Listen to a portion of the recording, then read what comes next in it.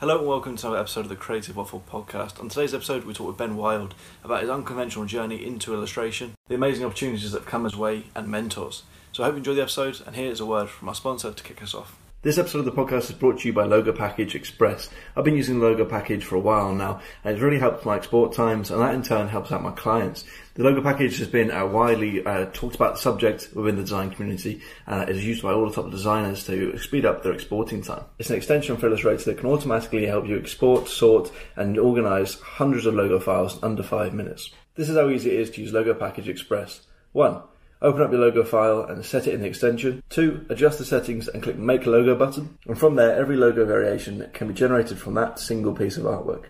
Step 3. Click Export and see all of your logo files exported neatly into an organized structure. Step 4. Send your logo package to your client and get back to doing awesome work. Now if you compare that to your general exporting time and exporting all the files one by one, you've saved a lot of time by using Logo Package Express. Not to mention the handiness of it sorting itself out into a neat folder. Normally exporting your logo, different variations, your logo type and your files would take more than an hour to do, but this with Logo Package Express takes under 5 minutes. Why would you ever want to go through that long process again when you've got Logo Package Express? Spend time making logos rather than exporting them with Logo Package Express. You can find a $20 discount via our Creative Waffle link down in the description of this podcast. Thank you very much. On to the show.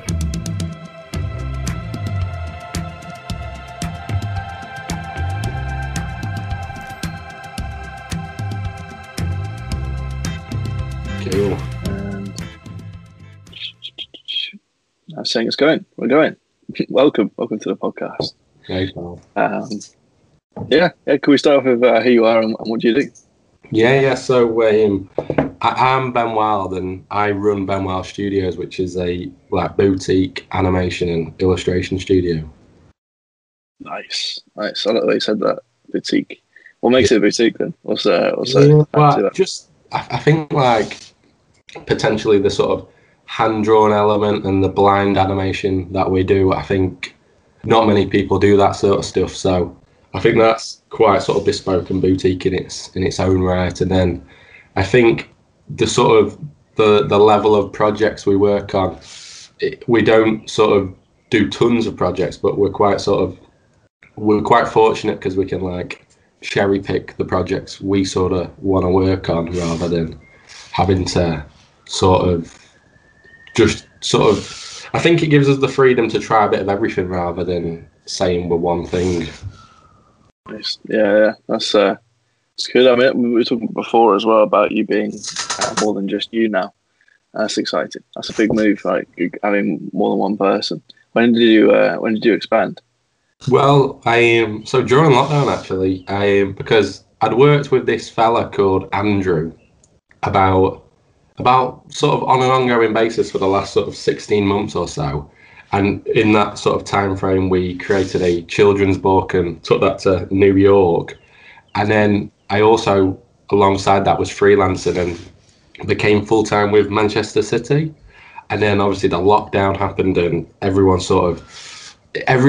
initially was not too sure how long things would go on for, and there was no sort of end in sight. So I sort of very much focused on the work at Man City, and then that sort of developed and a few opportunities came about which would have been slightly silly to pass up, even though the opportunity at Man City was unbelievable. So one of those opportunities was to raise some investment to actually sort of launch and start a proper animation studio. So we took that, I took that investment, and we're now a team of 3, which is exciting. Definitely, yeah. I mean, we'll definitely get into the Man City stuff. And so you worked with Danny as well, right? You worked with Danny. Yeah. So Danny was my boss. Nice. Yeah. Friend of the podcast, good friend of mine. He's a great guy. Yeah. So I want to get into that, but I want to also chat about your coming up, I guess, your step into the industry. Because when we spoke on the phone, you're talking about it, and I was like, oh wow, I didn't know anything about it. I didn't know that at all. So it's exciting, and I think it'd be interesting if people haven't heard it in other places or haven't read it on other places. So what's your story? What's your backstory? So it's a bit of a strange one because on paper I've got no real interest in football. I had an interest sort of in sport, and I like the I always like the sort of the sort of movie-esque nature of like the stories that can sort of intertwine with obviously sports people and all that. But I sort of packed sort of the education world in at about sort of 15/16 because I sort of from a very early age realised this isn't for me. This is it's kind of one system which is sort of bizarre that you're pushing millions of people and millions of ideas through sort of one funnel, and I think that funnel doesn't sort of go hand in hand with like the creative world. And at sort of 15 and 16, I thought like this isn't really for me, so I'm just gonna try and I don't know become an illustrator because I always sort of love drawing. So I started initially just at like 16. I'd make a fake portfolio of like kind of like drawings of like this is what I could offer, and then I would just turn up at businesses in Manchester, and just be like, hey, like look, I could do this for you guys, and like crazily, one of those opportunities led to a job doing a sort of like kind of marketing material illustrations for a physiotherapy like brand, which was super exciting, and it was maybe the first dip into the kind of the sports arena per se, like doing that sort of drawing. So I did that for about 6 months, and then they were actually working on this like wonderful idea at the time of they had a treatment for children, and their idea was to turn that treatment into a comic book for these children on this sort of like course. So I sort of helped doing the storyboards for that and helped on that project, and that led to a company in Madrid seeing the work I was doing on that and seeing the sort of social media presence I was sort of trying to push out there, and that led to a fella just reaching out of the blue and just was like, hey, like we love your work, I run this company, if I get you a flight to Madrid, will you come for an interview? Which is crazy. So like nice. On like my 17th, but it was literally the day after my birthday, I flew out to Madrid to like work on this project. So we worked on a project out there for a little while, which was super cool. And then after that, I moved back to Manchester. And sort of after that project had settled, I was slightly like, I'm not too sure like what I want to do. I sort of enrolled at colleges and sort of I wasn't too sure like which direction to take it at that point, because I was kind of like all these situations have unfolded and they've all been super exciting, but like I wasn't too sure what I wanted to do. I knew I liked movies and stuff and wanted to dip my toe in that, but I wasn't too sure overall like which way we should take this. But then quite like amazingly, a guy reached out to me and he had just sort of invested in and was like nurturing this new film company based in Manchester, and they said like, oh, you can come and join us and do storyboards and do sort of a bit of everything. And it was an amazing sort of learning experience because I got to work on like animations for commercials and sort of lots of different things all at once. And it was a very small team. It was a team of just 4 initially when I joined, and I know that company was an amazing experience, and I was there for about 18 months. I got to like travel quite a bit of the world with them guys and work on some amazing projects, and that was very much my sort of boss there, a fella called Chris. The company's What Media, by the way, but a fella called Chris who sort of took me under his wing literally and sort of mentored me and very much shaped the sort of the business world I want to get into, and sort of helped shape the sort of the way I want to approach business with kind of like kindness first kind of thing, and for sure. Obviously treating every person and sort of every situation with like the sort of love and care it deserves. So no, that was an amazing, I think it was about 18 months. It was an amazing situation, and it was an amazing learning curve. And yeah, like I say, that sort of helped I worked on tons and tons of different projects, animation, storyboards, pitching to clients, all that sort of stuff. But then, yeah, and then from there, the reason I parted ways was I got an opportunity to work on a novel for quite a big name. I'm not too sure I can mention the name just because I've signed like, I don't know, quite a few pieces of paper. But it was I'll call it this. It was a big YouTuber. So I illustrated his book, which was it took about a year to do, and that was an amazing experience in itself. And then off the back of that, I thought like, oh, I'm going to start my own business now and sort of jump into this freelance world that I've sort of been tiptoeing like around for all these years. And out the blue, some fella who had worked with the physio brand had tagged me in a Danny Lennon post. Yeah. And that led to the initial contract at City. So then I became a member of the team because I was there every day, but I was a contractor. So I would work for City in the day and various brands in the evening. And then I was there for about 9 months, and an amazing opportunity came up to do some work for the US Open and do some work for Amazon. So I parted ways with City, and then over that sort of festive period, a load of like truly incredible jobs came up. Worked with like boxers around the world, loads of amazing like companies and stuff, which was unbelievable. And then the following year, we worked together again, like me and the people at Man City. We worked on a few other projects, and that then led to employment. And then obviously COVID happened, and then that led to the investment. That's crazy. That's a hell of a story. Like, and we're going to break it down. So going back to the start, where do you think you got this? Where do you think you got this entrepreneurial spirit from, or like what spurred you on to start the whole? I'm going to leave college. I'm going to leave school. Well, it was a bit of both. Like, I didn't really finish school and I didn't really start college. It was all sort of a limbo. Like, on paper, I've got like no certificates at all. Dream though, that's fun. That must be amazing. Like when you look back at it, I haven't got any GCSEs, but look how good I am. Look how successful I've been. I think my issue with the school system was like, I don't know. I think it's pretty ridiculous. Like, I think if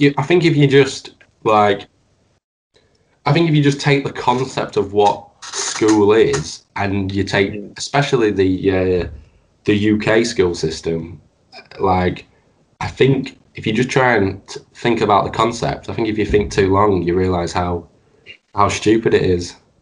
Yeah, 100%. I've had conversations about this before, and even with design teachers and leaders and people who think on that side of things, design educators, and it's really interesting. There's so many other good options to learning design outside of school, and other people have talked about having, once you get to a certain age, and you've done science and math, or maybe not science, just like English and maths, and you've got your basics, you go on and go to a specialist sort of art school or a specialist. If you're a more creative person, you go over here, or if you're a more sporty person, you go over here, or more academic, you go over here. That'd be interesting. Have you thought about this much? Like, have you got any ideas of how we could sort it out? I think there's other countries that do it in a superior fashion. Like, if you take like the schools in Denmark, which have a sort of, I don't know if all of them do, but if you read about a few of them, they have a more sort of hippie approach. Like, once the core like understandings of the world are sort of taught, people are then exposed to like situations and sort of career paths they maybe want to follow down. But I think half the issue is like, especially the art world, I think it's frowned upon, and I think the frown builds a fake disbelief. Like, it's mental. Like I think people, I would say if you asked anyone who isn't in the industry, like, oh, why don't you be an artist? I think their first response will be, it's incredibly hard. and it's not, like, it really isn't. Like, don't get me wrong, I appreciate I've had some incredible sort of breaks, or whatever you like label you want to call it, but like under that, it's just hard work. And I think people approach like maybe the art world as like, oh, this is the impossible dream, so I'm either not going to try, or am I allowed to swear, or is it? Yeah, absolutely, yeah. Kind of like approach it kind of half-assed, you know what I mean? Because they're sort of brainwashed under this belief like, oh, it's either an impossible or for the far few. But like, it's not. Like, I think there's a weird sort of belief sort of funneled into everyone, and that sort of maybe makes it sort of seem impossible, and like, I don't think it is. Well, it's clearly not. And if you want to, the hard work thing's really important as well, because you can't really get anywhere without hard work. Anyway, so consider it successful. Yeah. So, where did that come from then? Because personally, I think for me it was from like YouTube and like watching a lot of YouTubers, and just binge watching like entrepreneurs and that. I think like, I sort of like I think I've always liked the idea of like trying to potentially prove the system wrong. I think that's nice. Like that sort of belief of like getting deep now like this. Yeah.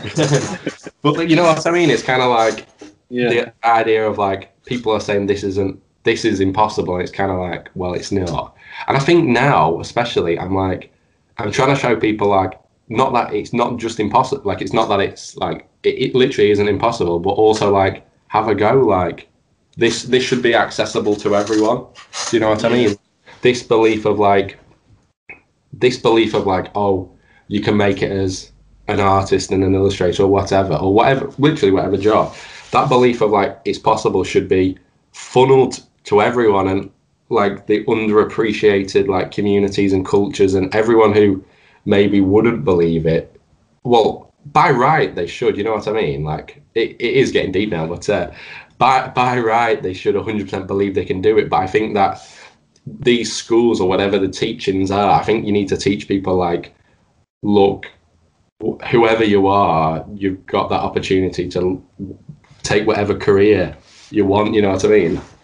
Yeah, for sure. I mean, it's definitely a conveyor belt, isn't it? School's like a conveyor belt of you go to GCSEs. I remember GCSEs. You put so much pressure on doing GCSEs, and having, if you fail this, your life's over. Sort of thing. It's bollocks. I was like, fucking hell, that's crazy. I had a similar thing, and it's absolutely. I've never been asked. Like, yeah, exactly. Any Never been asked about GCSEs, and it's crazy. And then, no wonder people at such young ages are getting issues with mental health, and like, especially at that age when doing GCSEs, there's so much stress in at home and in home life, and and then like not being able to play a sport because I had to revise, and like, Christ, it was so stressful at that time in my life. And yeah, I think my parents always said like, the best time of your life is when you're a child. And I was like, that's, looking back at it, no way. Definitely not. Best of my life right now, I think. And it's just weird system, like you say. And then you get on to college and then university, and then become some fancy lawyer somewhere, or something that's again aids the system. But I think as well, I think people are so clueless on the creative world that I think that in itself is a problem that leads to like, then like big companies especially not knowing who they're trying to employ. Because, for example, like, you'll take like a junior, say, graphic designer role, and they need to be a web developer as well. Like, that should be two roles, and they need like fucking 4 years of experience, which is crazy.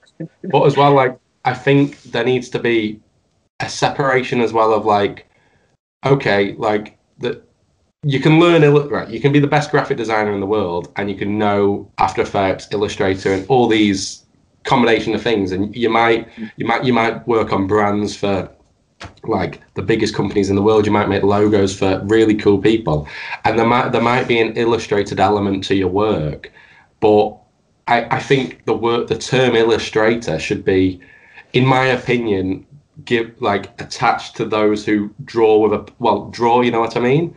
Because I've worked, especially I'd say in the last year or so, I've worked on I worked with. I'm not going to name the company, but I worked with a global company on a huge project, and the project was so big that they hired two illustrators sort of on the team I was working on, and the issue was both of them were award-winning illustrators, and they were amazing, like incredible at what they do, but like they couldn't draw, and like the issue was like you two people are insanely talented, but you almost haven't labeled yourself correctly, and then the company who hired these two people have almost not like asked for the right people, and situations like that happen all the time, and it sort of almost goes back to these companies that want like a junior who's had like 10 years experience. Like these things aren't real, they shouldn't be happening, and I think that education is the key to stopping all those situations. It's that's an interesting point about the illustrators that can't draw, because that's where I feel I am. I'm and there's hundreds of thousands of people out there, making a living as an illustrator. I don't make a living as an illustrator. I'm a graphic designer, but tracing images in their own style, sort of thing. That's what I do. And I enjoy it, and it's interesting. You can put a cool style on and lift it off of an image. How do you feel about that? I'm guessing you're drawing by hand, right? Yeah, but I also think that in itself isn't an issue. Like the biggest like Renaissance artists of their time used projections to get proportions correctly. I've never really seen an issue with people putting their own style on top of an image or whatever that might be. And also up to the point of these people who say trace an image with their mouse and do something that's shit hot, you know what I mean? And it's only my opinion, but I would class them as like graphic designers, only because if I was hiring for a project and I had a candidate who was an award-winning illustrator and then I gave them a pencil and they couldn't draw, I think there's a miscommunication there, because like I say, these two people that the company hired were unbelievable. They were so talented, and I felt on that project like, oh, this is a real shame, because like, look, if the company had hired two graphic designers, like, or two graphic artists, whatever label you want to associate with that sort of style of work, I think like, look, you two are like, I can't do anything you guys are doing, and it's unbelievable, and it's a shame that we can't work together on this project. And I think for me that project hit home, especially because it was just a shame, like, because I ended up being the one who had to make the call. Like I had to make the phone call, like, look, we've had to rejig the project because it's all drawn, and the company should have made that clearer. And you know what I mean. And but I've been, because like I have quite a lot of friends in the sort of art community and this sports art community especially, and I'm seeing it like quite recently, time and time again. Like they'll hire an illustrator who's actually a graphic designer, or vice versa. And I don't know, I think there needs to be like, I don't know, I think it all goes down to the communication initially. But also, companies will look at it this way as well, in a business sense. If you can get someone like me who's a designer, and then you can get a graphic style illustration type thing off of an image as well. You've got two for the cheaper price, right? It's insanely valuable. It's insanely valuable. I just think if anything, there should be a new category of like, can you freehand draw? Yeah, freehand drawers. Because like people like you, like who have that, like, well, fundamentally have that design ability mixed with that, like, oh, I can make a shit hot illustration. Like that's insanely valuable, and companies don't utilize that enough. You know what I mean?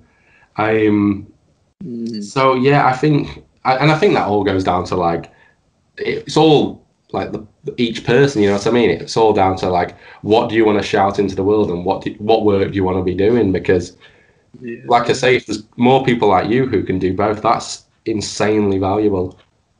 But it's an interesting point, because I've always wondered about calling myself an illustrator, because I don't feel like I don't, saying like we're just talking about, having someone who can actually draw that's an illustrator. Like, you're an actual illustrator. Like, you can draw.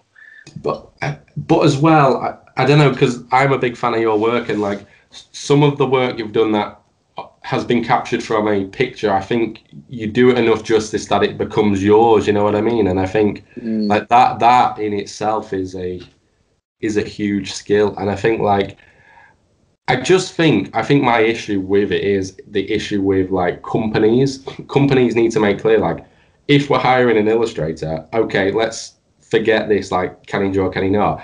What does the illustrator need to do? Because that company in itself wasted those guys 2 times. You know what I mean? Because they're world-class people, insanely talented, and obviously they've come on this project all excited, and they find out the project is like, say, a hand-drawn project. And I think that in itself is like, there just needs to be clear, like, I think it's companies need to be clear, like, what do they actually want?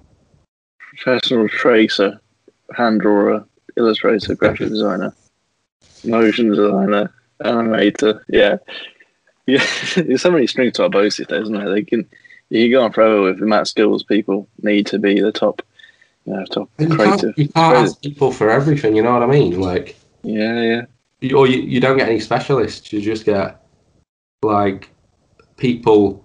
I think out of fear, I think there's a lot of people who are like, oh, I need to learn this, and if you were to actually ask these people why you're learning it, I think a lot of people aren't learning it for fun. And I think that's the reason you want to do this. Like, you want to be making stuff. You like what if you're purely becoming a graphic designer or an illustrator or whatever for money, like don't do it.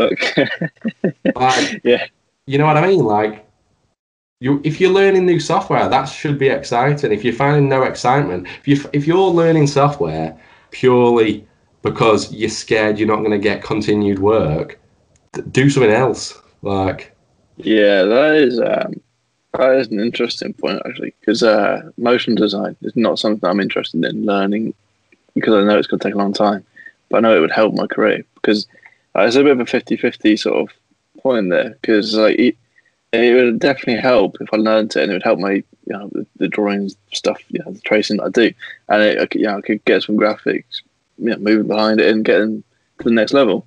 But yeah, I'm just not really interested in sitting down and learning a whole new sector. Yeah, well, I think you've got to ask yourself, because obviously there's 2 strands to that. There's a hard work associated with learning new software, but then there's also like, is the outcome to learning that software, oh, I can make more money and offer more skills, or oh, I can make motion graphics and I love that. Do you know what I mean? It's like, if you're not loving the outcome, why are you bothering doing all the learning? Yeah. So I feel like at the moment I want to try and get, more sort of like more masterful, more. I don't know. I want to become more confident in the stuff I'm doing at the moment, and then move on before I move on. Like, so, it's an interesting one. I like that conversation as well about the titles, because everyone, if you look up the word freelancer, it's not actually what everyone says it is. Like, freelancer is we're all independent designers. Well, speaking for the people that work for other companies, that's independent designer. Freelancers is like when they take you on for a period of time. Yeah, it's interesting. Different uses of language that you go on. Yeah, very well. So yeah, where did you think, going back to the original conversation, where do you think you got all this from, this entrepreneurial skill? What gave you the balls to go into a company at 17 and ask, here you go, this is my work? I don't know. I don't know. A lot of my family they run their own companies, and I think that's been like taught from an early age. But I think as well, like, I don't know. I'm trying to think back of like what I would have been thinking at the time, because it was like, I don't know, 5 years ago, 6 years ago. But like, I think my mindset was like, if they say no to a job, or oh, piss off, like, what's the harm? I think that's my mindset. It's a good mindset to have, right? It's good. Because like, at the end of the day, I got a job. You know what I mean? I would say like the biggest, if you were to ask what's the biggest mistake, like why creatives can't get a job, I would say like you shouldn't be waiting for a job to appear, even though I know that sounds so cliche, but like like out of like my four sort of the closest sort of people in my life who are like in the creative world, they've never applied for a job and got it. The companies have always made jobs around their skill set. And I think as a creative, you should be so bespoke that companies are doing that. Like when City were initially looking for an illustrator, it was a 2-month or 3-month contract, and that led to 9 months. And then when they eventually hired, they hired based, there wasn't a role going, it was hired based on the skill set and what I was offering at the time. And I think if you're waiting for like this junior design role when you get out of uni or this, whatever this might be, first of all, it'll be the wrong role because they want like fucking 10 years web dev experience or whatever it might be. And you'll instantly just be pushed into a scenario that's wrong for you. So I would say always try and just find companies you want to work for and then like go and say hello and hopefully they'll give you a job. Yeah, that's good. How can you make sure you're up to the level, up to the job though? Well, you wouldn't know. Because like if you go in there, and your work's not good enough, right? So I think it can be a bit embarrassing. Maybe, you don't but want to put them off before. I don't know. I agree, and it can be totally disheartening. Like 100% agree. But I would say like you're gonna get like, it's so cliche, but like so many companies are gonna not give you a job. You know what I mean? So I think it's better to start getting hit with like your work isn't good enough. You know what I mean? Yeah. Because it's going to happen. Like, you know what I mean? I walked into like say over the space of like 4 days. I must have walked into tens of businesses in Manchester, like with my art folder. Like, can I work for you?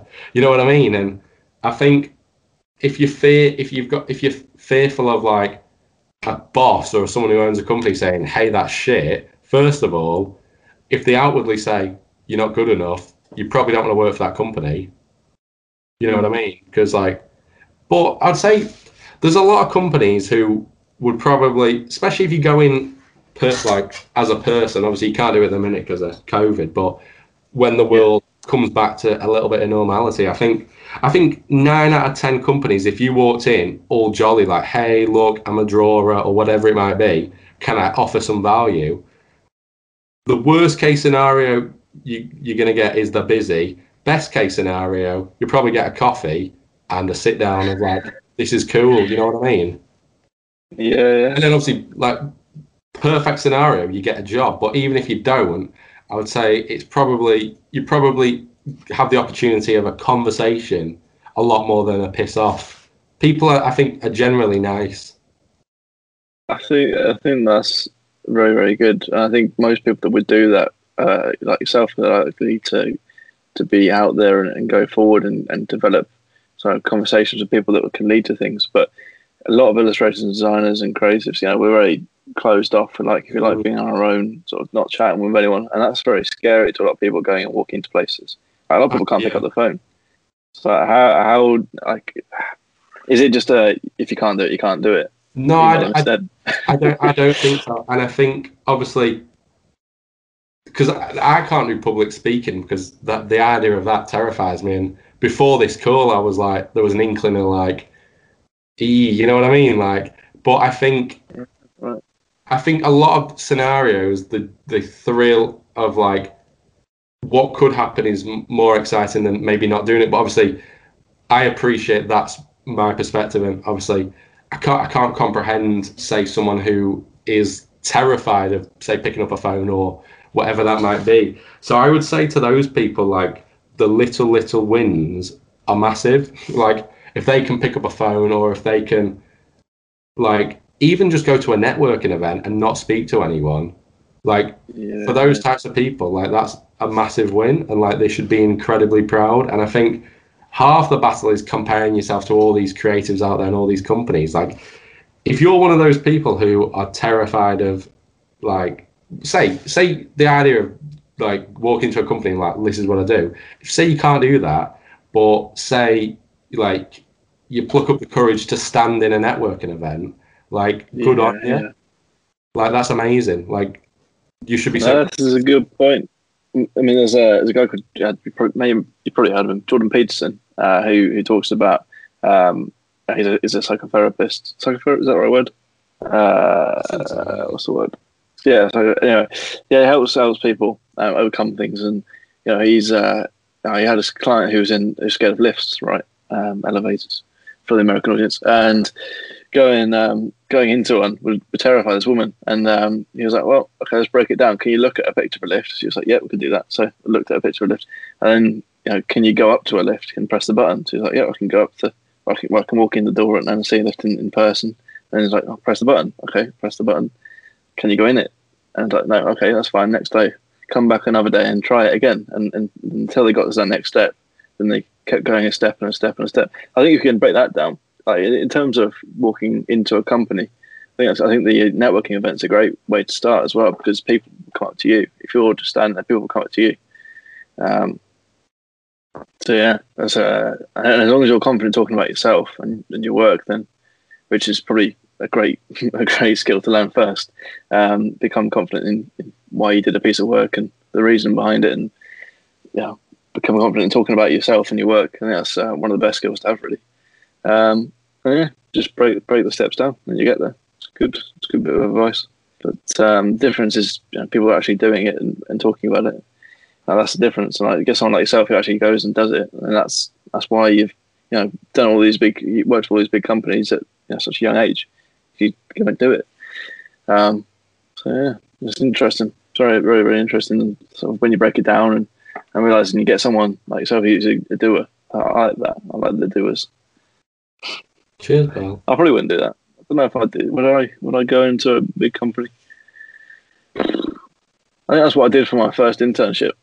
I did go knock on a graphic designer's door, and I got it. Local design studio, but I don't know if I'd walk into like a Nike or an Adidas and say, here's my portfolio. Yeah. Oh yeah, that's good though. I also leave something behind as well. It's good. Leaving like a leaflet or something you made behind. That's what happened. That's what I've been told. And Danny Lennon told me that actually. That was a good bit of advice from him. But that was an incredible story you've got. So tell me through going to Madrid. Who's this random guy that took you over to Madrid? It's one of them as well. I've signed so many pieces of paper. Okay. So it's one of the biggest tech companies in the world up to a point, because they whitelist all their creations. So they've made things for like global brands, like, and you probably use it every day, and they're the inventors behind said things. And they were working on a like a VR sort of comic book experience, and there was an opportunity to do a little bit of work with them guys, and it was tremendously helpful for the portfolio at like 17 or 16, 17 to say like, we've worked on this. And I think that's probably what helped secure the job at What Media, was probably because I sort of demonstrated like, look, this is what we could be doing. So are these jobs on your LinkedIn CV, or can you tell people about them when you're going for job interviews and that? Because I'm thinking if you do all this work, right, and you can't tell anything about it. No, it's.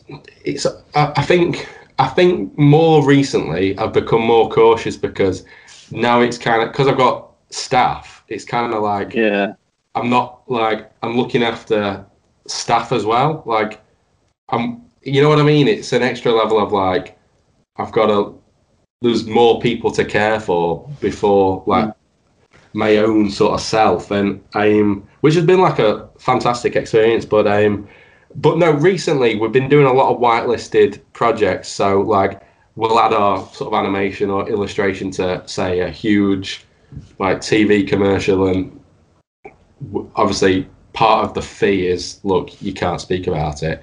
And that's been tremendously helpful in starting the business, because we've had this windfall of like huge jobs and huge amounts of cash, and that's obviously it's springboarded us. But some projects we can sort of talk about are like should I start with the What Media stuff we did? And then Sure, yeah. So after the Madrid job, I ended up working for a company called What Media, and we worked with.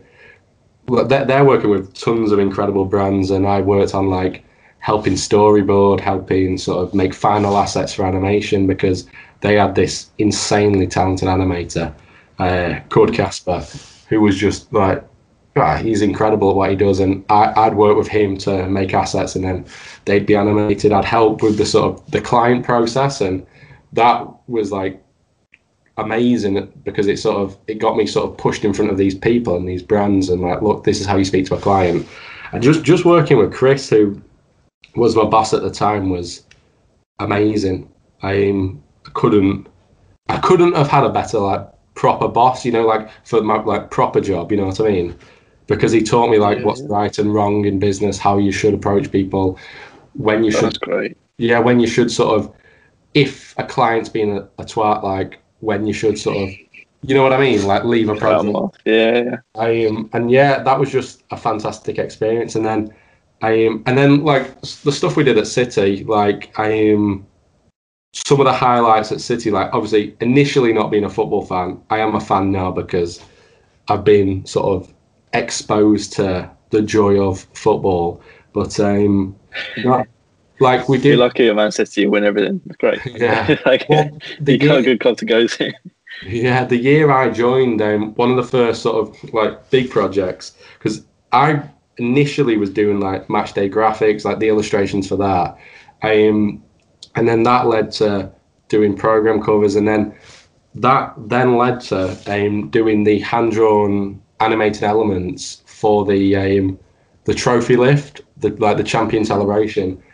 So I did a selection of every single player of this like completely pencil drawn portrait, and then it morphed into like a moment, and then that was given to Danny and Nick, who are insanely talented, and then they worked their magic, and then those actual animations were played on the cinema screen above the players during the trophy lift, which was like unbelievable. And then I would say two other projects which really sort of hit home, like, oh, this is quite unbelievable, was we got flown out to Madrid to do the so we painted the match live. We did this whole sequence of painting Pep's portrait live, and that was made into like a cool video.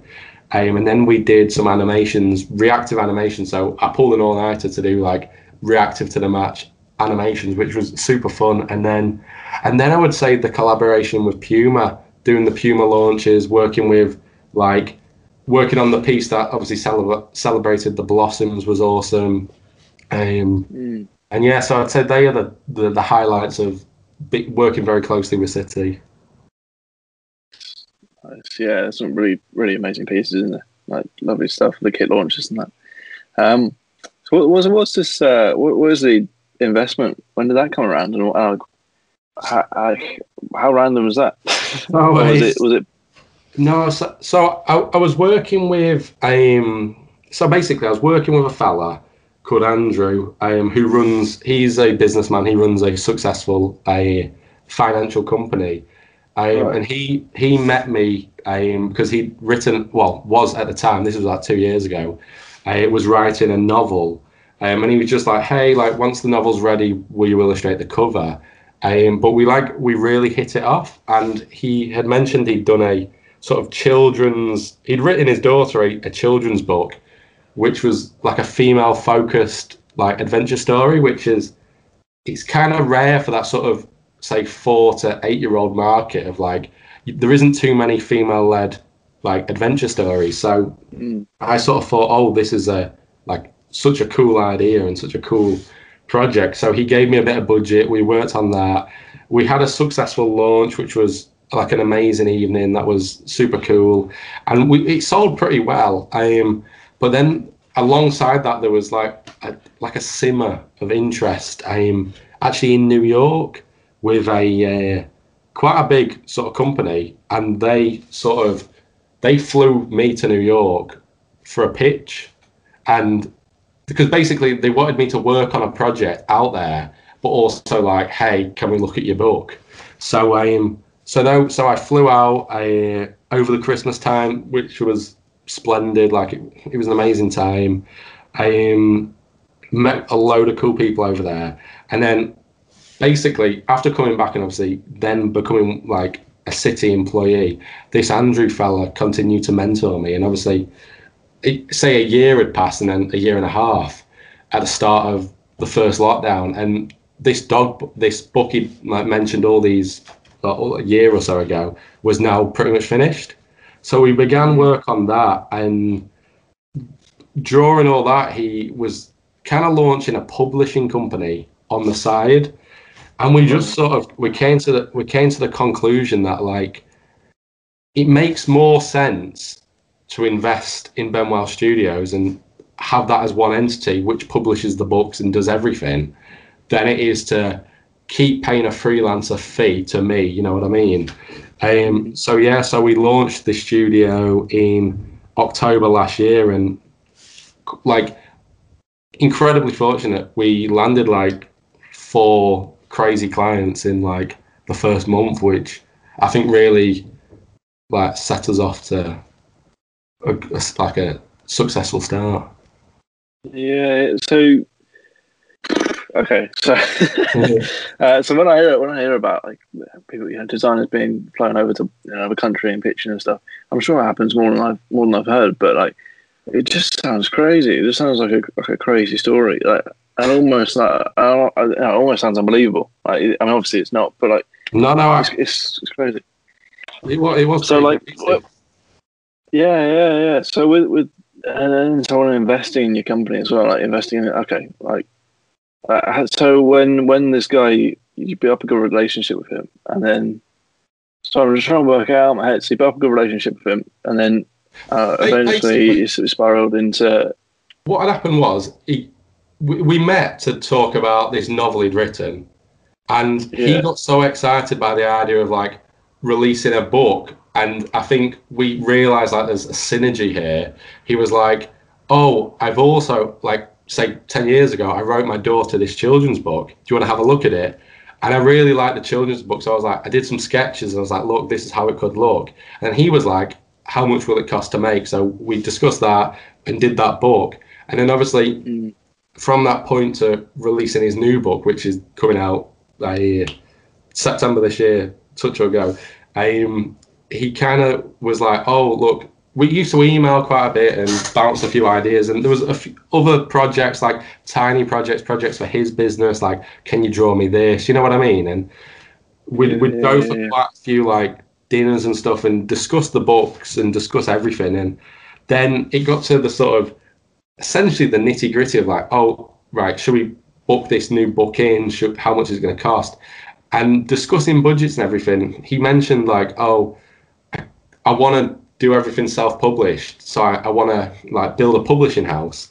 And during that discussion, it just made sense to not go down the route of a publishing house, but take the money you were going to put into this book and invest it into a studio. You know what I mean? Crazy how you just I mean, I don't know. Obviously, it wasn't the conversation, but yeah, it developed well in your sense, like. So since then, you pitch for these big companies. You talked about these 4 projects. Did you pitch to them, or did they just come to you on the back of the City jobs? Or? So it was a bit of both. So what happened was we worked with a guy who is a tremendously talented animator, and he mentioned us to do like a storyboarding gig, and then a lot of word of mouth happened, and we landed a few cool projects in October, like when we literally just launched. But then, like in the space of like from then to now, we landed like the BBC as a client.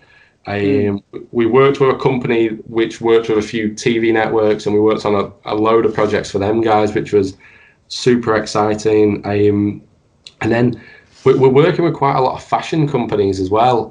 We've just worked with 2 sort of independent ones. The week before last, Gucci inquired, and we did a job for Gucci, which is like unbelievable. You know what I mean? It's like it's so silly. Like it feels like it feels the same every time. Like these gigs come in, it genuinely like I'll look at an email and it'll be like from Gucci, and I'm like gee, like, you know what I mean? Like fucking hell. You know what I mean? It's the same amount of excitement each time, and I think that's key to keeping it successful, keeping the momentum, because once you stop getting excited like by emails from like Gucci, then there's something wrong. Should back it in. So they come to you on the back of your work. Like did they mention the work in the email or anything? Or? So I'll give a proper breakdown. So since October, we've basically there's two routes to like for us to get business. I'd say three. It's someone's seen something on social media, LinkedIn, mainly LinkedIn. Yeah. People don't utilize LinkedIn, but LinkedIn is where all the big jobs. So I'd say 10% of our work comes in from like, oh, that's cool, can we work with you? And then I would say we've had over the last, say, since October, we've pitched for 10 companies. So this is without agents as well. A brand or someone we've worked with in the past might nominate our name, or a company might reach out and say, hey, look, can you pitch for this? We've got this budget and we're going to shortlist 4 people and then choose someone. So we've gone for 10 pitches. We've won 3 of the 10 pitches.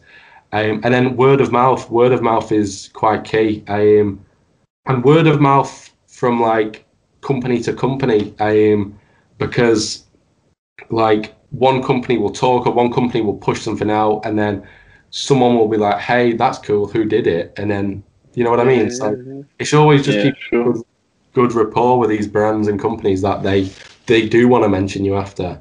But like what's also been like really nice is we've been able to do, especially I'd say the last 2 months, a lot of charity work. So we've done quite a lot. We've done this like NHS Smile project, and that in itself, obviously, it is publicity because all these people are sharing it. But it's led to which is quite exciting. Like quite a few sort of big names, obviously one in a free print or one in a free commission, and that in itself, obviously, we approach these situations with like the best intentions. Like we're giving like say 5 hours a go for free to these people or whatever it might be. But that in itself, I think turns into work as well. And if it doesn't turn into work, it turns into, oh, look, these guys are actually trying to do some good. You know what I mean? Yeah, for sure. I mean, the NHS stuff's huge name to have as well on your client list, right? Even if you're giving them hours. Well, that's amazing. Yeah. I don't really know where to go from that. I was just sort of taken aback by it all, to be honest. What's been the biggest lesson for you for all of this whole journey, this crazy journey of 6 years or however long it's been? Yeah, what's the biggest lesson? I would just say like the easiest thing is like just be nice to people, and also know when to pack it in. Because, like, put it like this, when I initially started and I was, like, emailing, turning up at companies, because obviously stuck to the Manchester region at, like, age of 16, like, there's only so like, far I can walk, you know what I mean? What I found, and it kind of stuck with me, there's a lot of people who are, especially in the creative industry, who are running a lot of companies who are kind of just doing it for the money, or I don't know, sort of stature, and it's very telling. Like you can clearly see they're doing it for that, and I'd say those people are the biggest shame, because it's like you obviously loved it at one point, and now you're, I think, almost preventing possible really cool people getting into the industry, because you might find a person who, say, could be turned off by the idea of being rejected, and they could go with the best intentions to one of these companies, and I don't know, yet a grumpy old boss is like, fuck this, the industry's shit, and it'll just put these people off. And I think just know when to pack it in. Yeah, it's good. It's good. I like that. I want to get on to last couple of questions. Yeah. So the first one's, what's your best purchase under £100? It's a bit Best random. Yeah. So that's a question does it for everyone. Like work related, or can it just be for like fun? No, everything. I got an absolute bargain. I got there's like a comic book / movie shop in I think it's in Liverpool actually. Anyway, they had like they were just flogging like the big thick art books for £1 a go. Like, should have been like 30 quid or whatever. So I got like five of them. Got the Alien movie sort of collection, which was cool. But then I'd say more sort of work related. Under 100 quid. Just like a good biro, stick and doodle. Biros are good. Yeah, agreed. Next question, and it's last two a bit deeper. I mean, I know we had some deep conversation before, which is great. So what's sort of life advice out there? I mean, you gave the hard work one, but have you got anything else? What did you say? Sorry. Have you got any life advice for people listening? I know we talked about sort of hard work earlier on. I would say like just do what makes you the happiest. I know that's so like it's on t-shirts and it's on posters and stuff. But like just don't do stuff for the sake of doing it. Just if you want to just be a farmer or want to, I don't know, if you become a librarian and that's the most fulfilling, entertaining career and you love every second, like that's incredible. Yeah, and it's like any job, like there's reasons to have temporary work to fulfill a situation. Like if you're at uni, you might need to have a job you don't love as much, but you should never stick with it too long, or sometimes stick with it too long and realise you hate it, and then be like, "This isn't for me."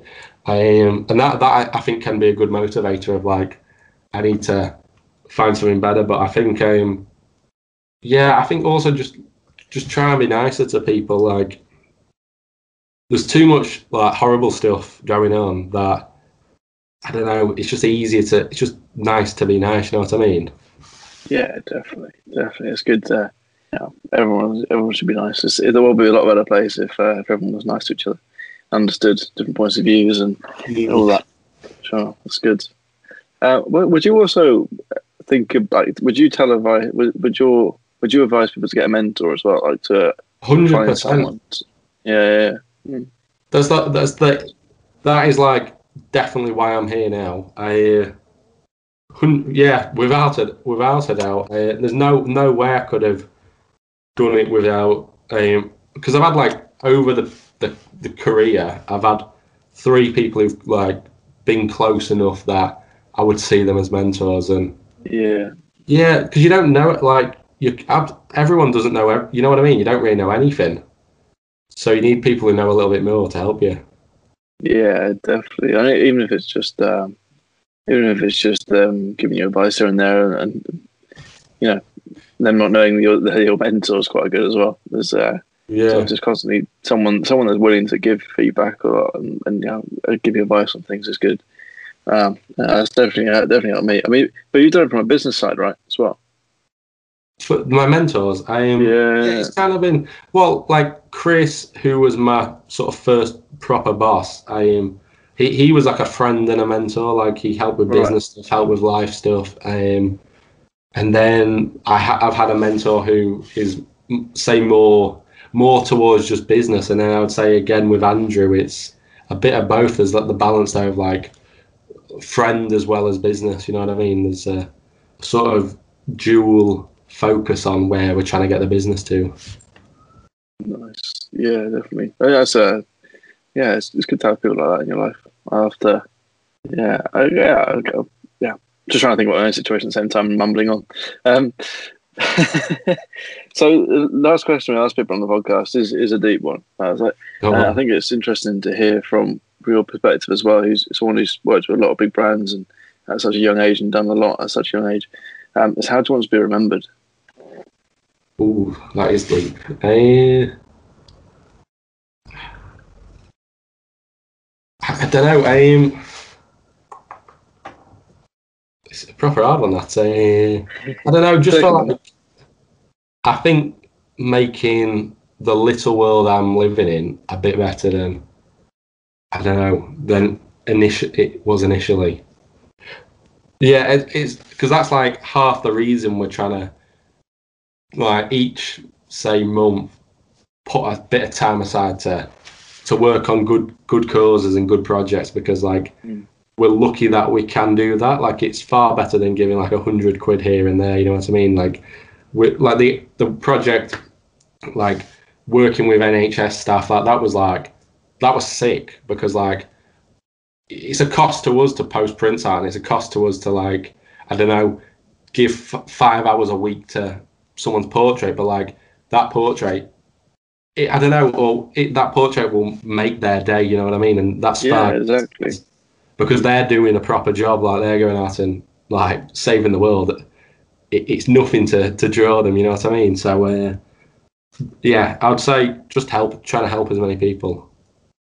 I love seeing when illustrators give away prints to kids in hospital, or like yourself, to the NHS, or do charity stuff as well. It's a way of giving back, and it's using your skill to give back rather than money. So I think it's a really, really nice thing to do. Because we're partnered as well with two. We're partnered with two charities as well, and each year we do well, I'd say last year I think we just did a framed picture because we didn't really know where the world was. But no, we did in the past. We've done we've donated about a month of time just to do like free paintings and just trying to help them, kind of thing. I think it's nice. It's nice to do that. Good on you. Nice one. Where can people check you out and find you on social media?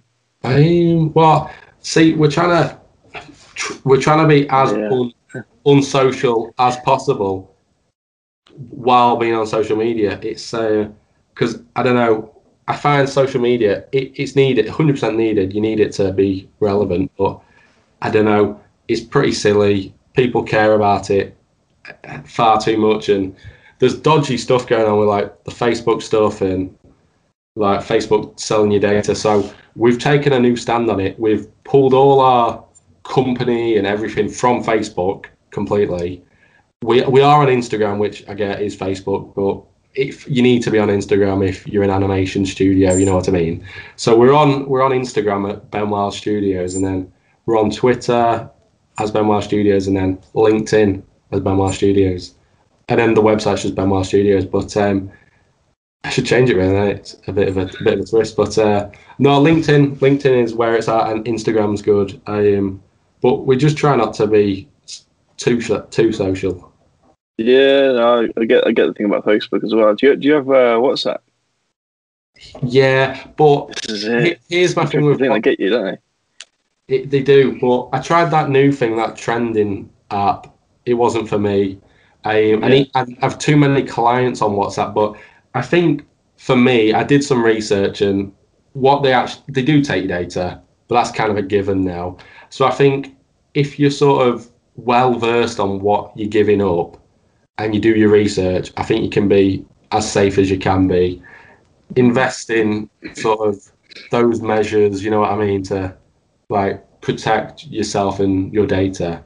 And yeah, just be careful and try and get rid of Facebook if you can, because that's the worst of them all. Because if you have a Facebook account and you just take 2 minutes to look at, just put like any picture on, and just say you click as a targeted ad. If you just look what targets you can put, you'll realise how much data Facebook have on you. Yeah.